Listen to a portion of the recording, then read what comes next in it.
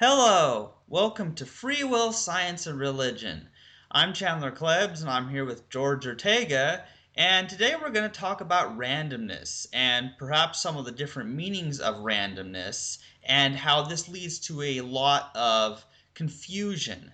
People get confused between the randomness of a causality, which people try to claim exists, and there's randomness as in unintentional or randomness as simply meaning that something's unpredictable. But we can talk about each of these things and what the implications are when talking about each kind of randomness.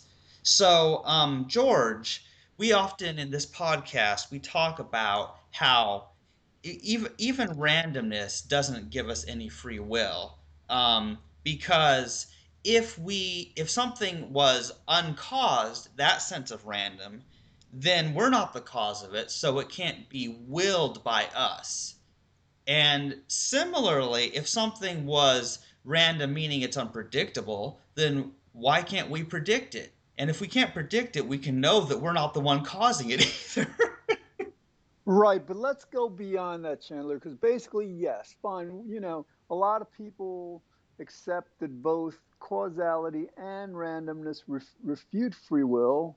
But, for example, I was leading a meetup group in Manhattan earlier today, and because people actually believe there's such a thing as true randomness, they're not able to appreciate causality. They're not able to appreciate how impossible free will is.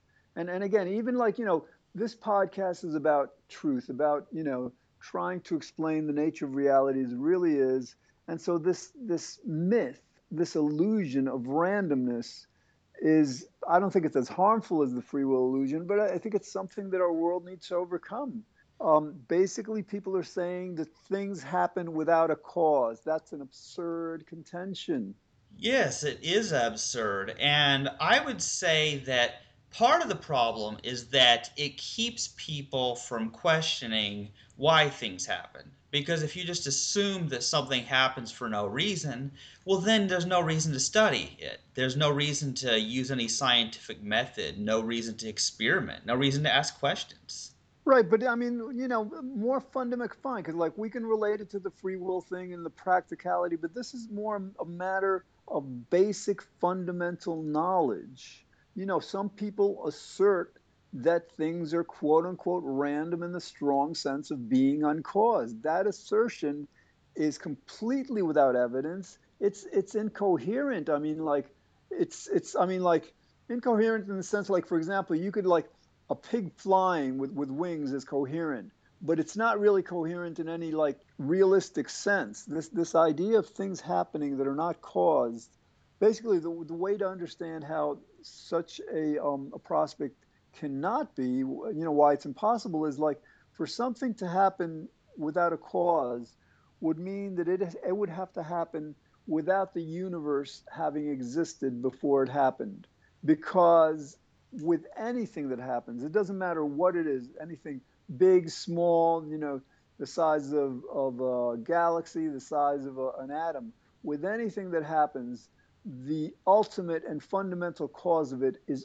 always the state of the universe at the preceding moment. So again, like for somebody to posit that something is happening without a cause is akin to positing that the universe didn't exist before it happened, and that's why it's incoherent. That's why it's such an absurd contention. I agree, George. It's absolutely absurd. And moreover, it conflicts with things that people believe in general. People ask questions about why something happened. People don't just assume things happen for no reason. I mean, sometimes they do because they believe in this randomness, but it doesn't make sense because, like what you're saying, is if something has no cause, then it means it cannot it has to be independent of everything else that exists. It can't be caused by gravity, light, heat, whatever the physics of the universe. It can't be caused by anything. So it would literally have to pop out of nowhere. Um, and this is where it gets problematic because there can't be evidence of such a thing. Now, even if we were to suppose that there was such a thing as things just happening, things being created or destroyed without a cause, there would of course be no evidence of such a thing because evidence would be about what caused something. There would have to be some way of finding out why something happened, and if there is no why, then there's absolutely no way to investigate it. Chandler, that's an excellent point. I think a major mistake that people make in this is that they conclude, if we haven't found a cause, there is no cause. I mean, that is so unscientific. That is so irrational. There are so many processes, so many aspects of science that that the causes were not found for them for hundreds of years, and there's still in science, if you get to any kind of like specific phenomena in science, you can just basically take it down to a fundamental level where whether it's gravity or electromagnetism or whatever it is, at its most fundamental level, we don't know why something is happening, why gravity attracts, why electromagnetism acts the way it is, what's causing it to behave. We can apply this to pretty much anything we know about the universe. We can go to a level where we're going to like have to acknowledge that we don't know what's causing the phenomenon that is so apparent. So I mean, like it's just very clear that that basically not knowing what the cause of something is no basis for asserting that that whatever actually has no cause. Yeah, and aside from the fact that there can be no basis for asserting that there's no cause, it's also not very helpful to us. I mean, just from a practical perspective, I mean, the reason, for example, they perform an autopsy on someone who died, if they is because if they don't know the cause of death, they want to know what it was in general. It can make certain differences. Um, to know because if something happens that you don't like, you need to know what the cause of it was so that you can prevent it from happening in the future. So just for practicality, you have to identify causes if possible. Well, yes, but again, we're dealing with the we're dealing with pragmatic, practical applications. But this is more fundamental. This is really about what is and what isn't according to logic, according to science, according to empiricism. You know, it's just we don't need to invoke any kind of like a practical purpose for for just their understanding that that everything has to be caused. I mean, we need to address this at the fundamental level that that everything has to be caused because everything we know is caused. Because like again, to posit that something is not caused is to posit that the universe did not exist before whatever happened. And then that's it's a simple point, just like it's simple to kind of like explain that both causality and acausality prohibit free will, or even that just cause and effect, causality prohibits free will. But even though it's a simple point, it escapes a lot of people. So we just have to keep going over it and over it until perhaps people are ready to hear it, or maybe we need to get better and better at explaining it in different ways that will resonate, that will help people to finally understand.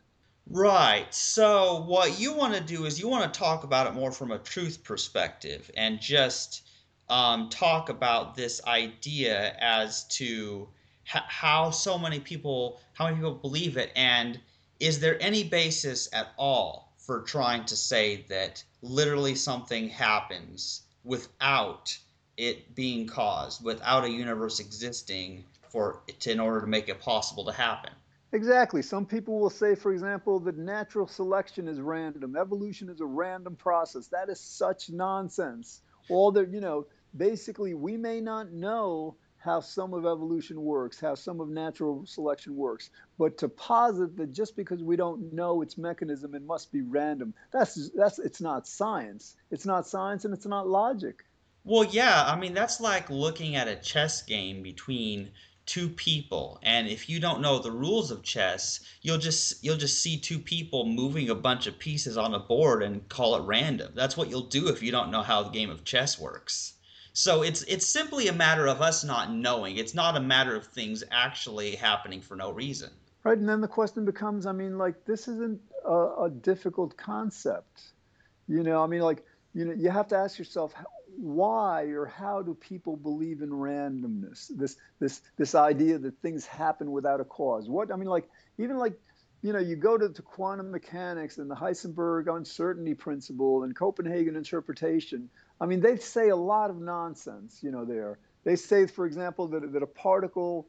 Some of them say that a particle doesn't exist until it's measured. That's nonsense. That people can buy into that stuff is bewildering. It's almost as amazing as that that people don't understand that free will is completely impossible. Yeah, or like saying that the particle is in multiple locations at the same time, like Michio Kaku did.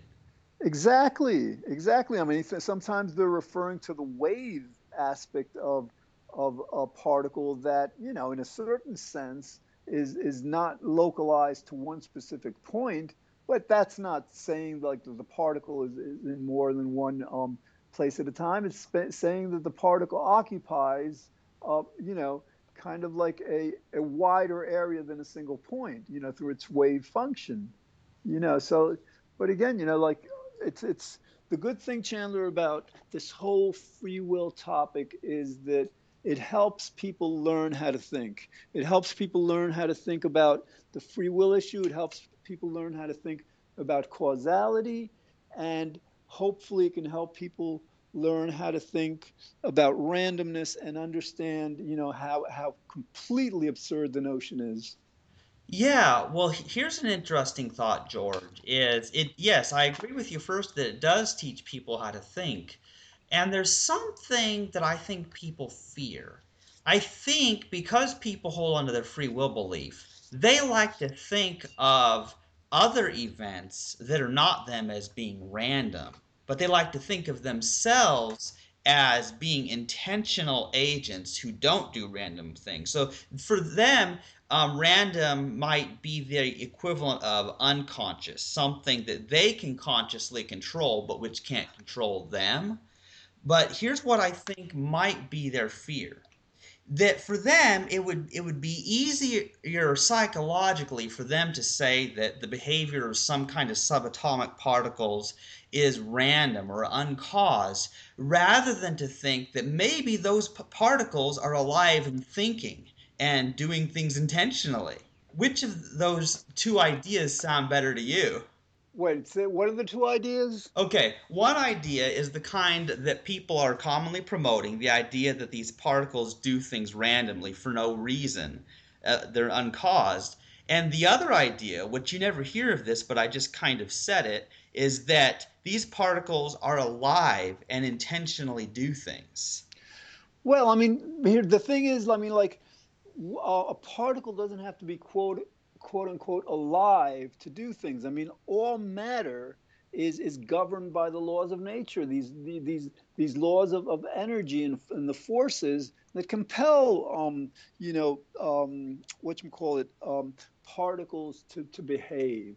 I mean, we don't really have to invoke animism or things being alive to just demonstrate that everything is governed by forces, and that's actually another way of understanding, why randomness just doesn't make sense.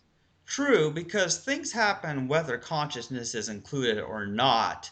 But I think for many people, their notion of randomness is tied in with the idea of something happening unintentionally. Because they might mean randomness in an unintentional sense, and then they think of other things that are not random as intentional or purposeful by some conscious being. So, for example, here's a common misunderstanding. A lot of theists, for example, they view everything as an intentional, willed, chosen act by God, for example. That's how, like, a theist worldview looks at things. And that's something, by experience of the people I've talked to, everything's intentional with them. Whereas, and I happen to disagree with the other side, which the majority of atheists, they tend to do this thing like, oh, it's no, it's not intentional, it just happens randomly. They try to say it that way. And I think both of them have something wrong here because I think what they're trying, scientific, materialist, non-theistic type of people, they're trying to get out the message that things can happen without being intended by a deity. They're trying to get that message out there, which is true. However, the problem with that is that the way they say it may come across as promoting the idea of a causality. And I think that's where they went wrong. Well, the other part of that, Chandler, is that you don't have to invoke a deity to explain intentionality. In other words, like our universe, everything within our universe is governed by the laws of nature. You know, the four fundamental forces, and how, you know, the various laws act on matter. And, you know, basically we are governed by, and we're doing what the universe, for whatever reason, intends. I mean, the laws of nature are intentions. I mean, they're basically like, you know, they intend, for example, gravity intends for forces, for matter to come together. You know, basically, you know, you've got these forces that intend to move whatever they're forcing, whatever they're acting upon. And now, of course, like, you know, we can't know why they're intending that. We can't know, but obviously, you know, the behind a law of nature as vast as gravity, you know, you have to concede and understand that gravity's intention, quote unquote, is to bring matter together. You know, otherwise you'd have to come up with a use of intention that is completely anthropomorphic, that's just like just limited to human beings, and that's, you know, that doesn't seem very scientific. Right, I agree. See, here's the deal is that people when they think of something intentional, when they think of intention or reason or purpose, the problem is that they have a tendency to anthropomorphize it and think of it as some kind of well thought out plan or something like that. A fire, for example, if it catches on to a building, in time, it's only a matter of time. If it's not put out, it will consume that whole building if it's made out of wood. If it's not fireproof, it will consume every part of it. However, it's kind of interesting. There's different ways of looking at it. One person might say, well, that's what fire does. It consumes fuel and it will spread to all the wood and burn it up. Another person might anthropomorphize the fire and say, well, this fire wants to burn all this stuff, and so it travels intentionally. And so one person is invoking a consciousness of the fire. The other person might just explain some scientific reason why fire behaves a certain way. But in reality, the house is burning down while these people discuss it.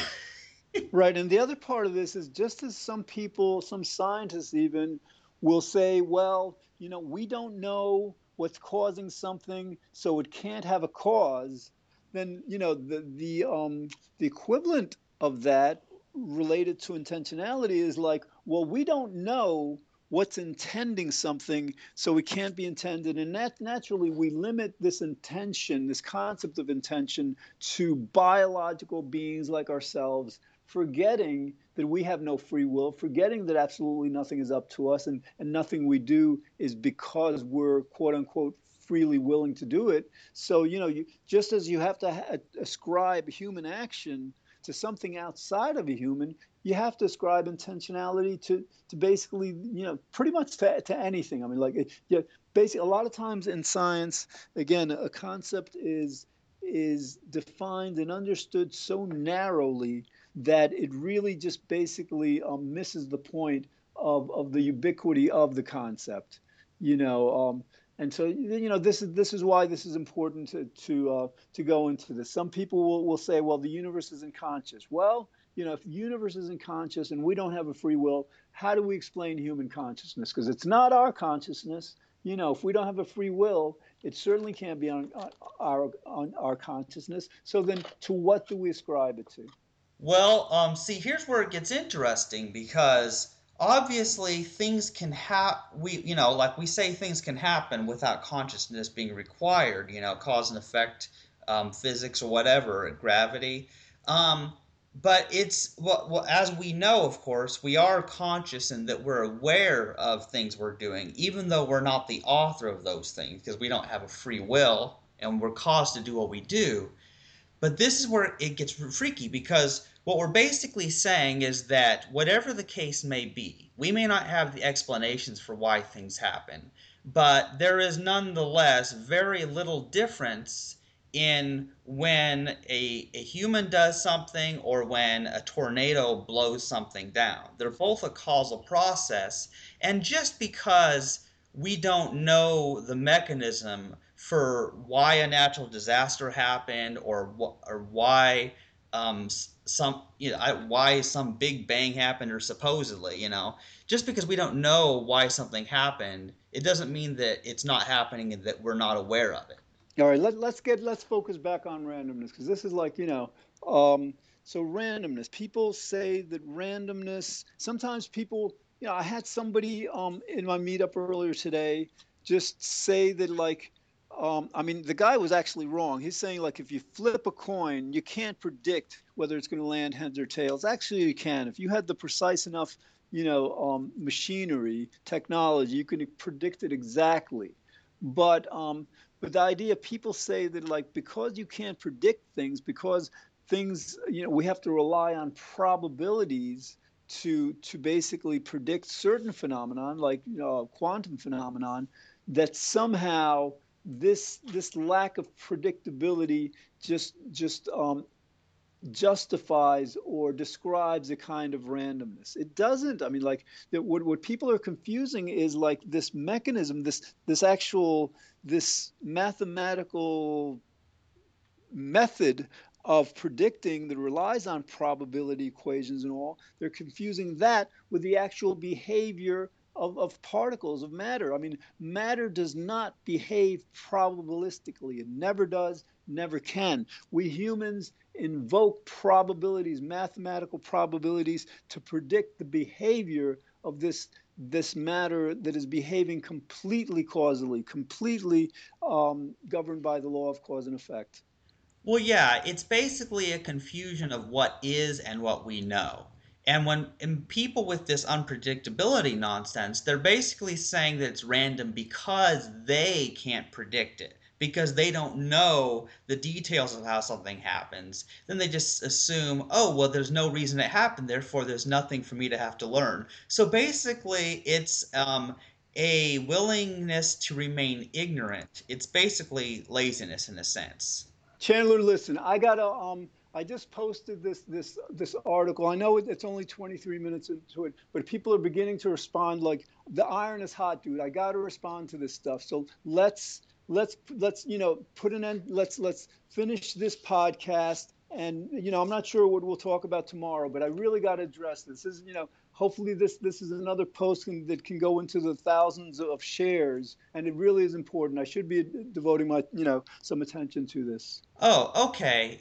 So you just want me to kind of end this episode and then you can get back to that? Yeah, I've really got to do this, Chandler. I mean, like again, people are beginning to respond, and the more time that goes without my responding, the less interest people have in it. And this is the time where, like, people being interested in the diary is very important. So, All right. Well, that sounds good then. I think we've talked for a good time about randomness anyway. Okay. You've been listening to Free Will, Science, and Religion with Chandler Klebs and George Ortega, and we were talking about randomness and what nonsense it is to say that things are really happening for no reason. It's more of a problem of ignorance about us not knowing why something happens. But it's a common myth that persists, and so we'll talk about it on this podcast from time to time. So I hope you enjoy listening to this, and stay tuned for more future episodes. Thank you for listening, and goodbye.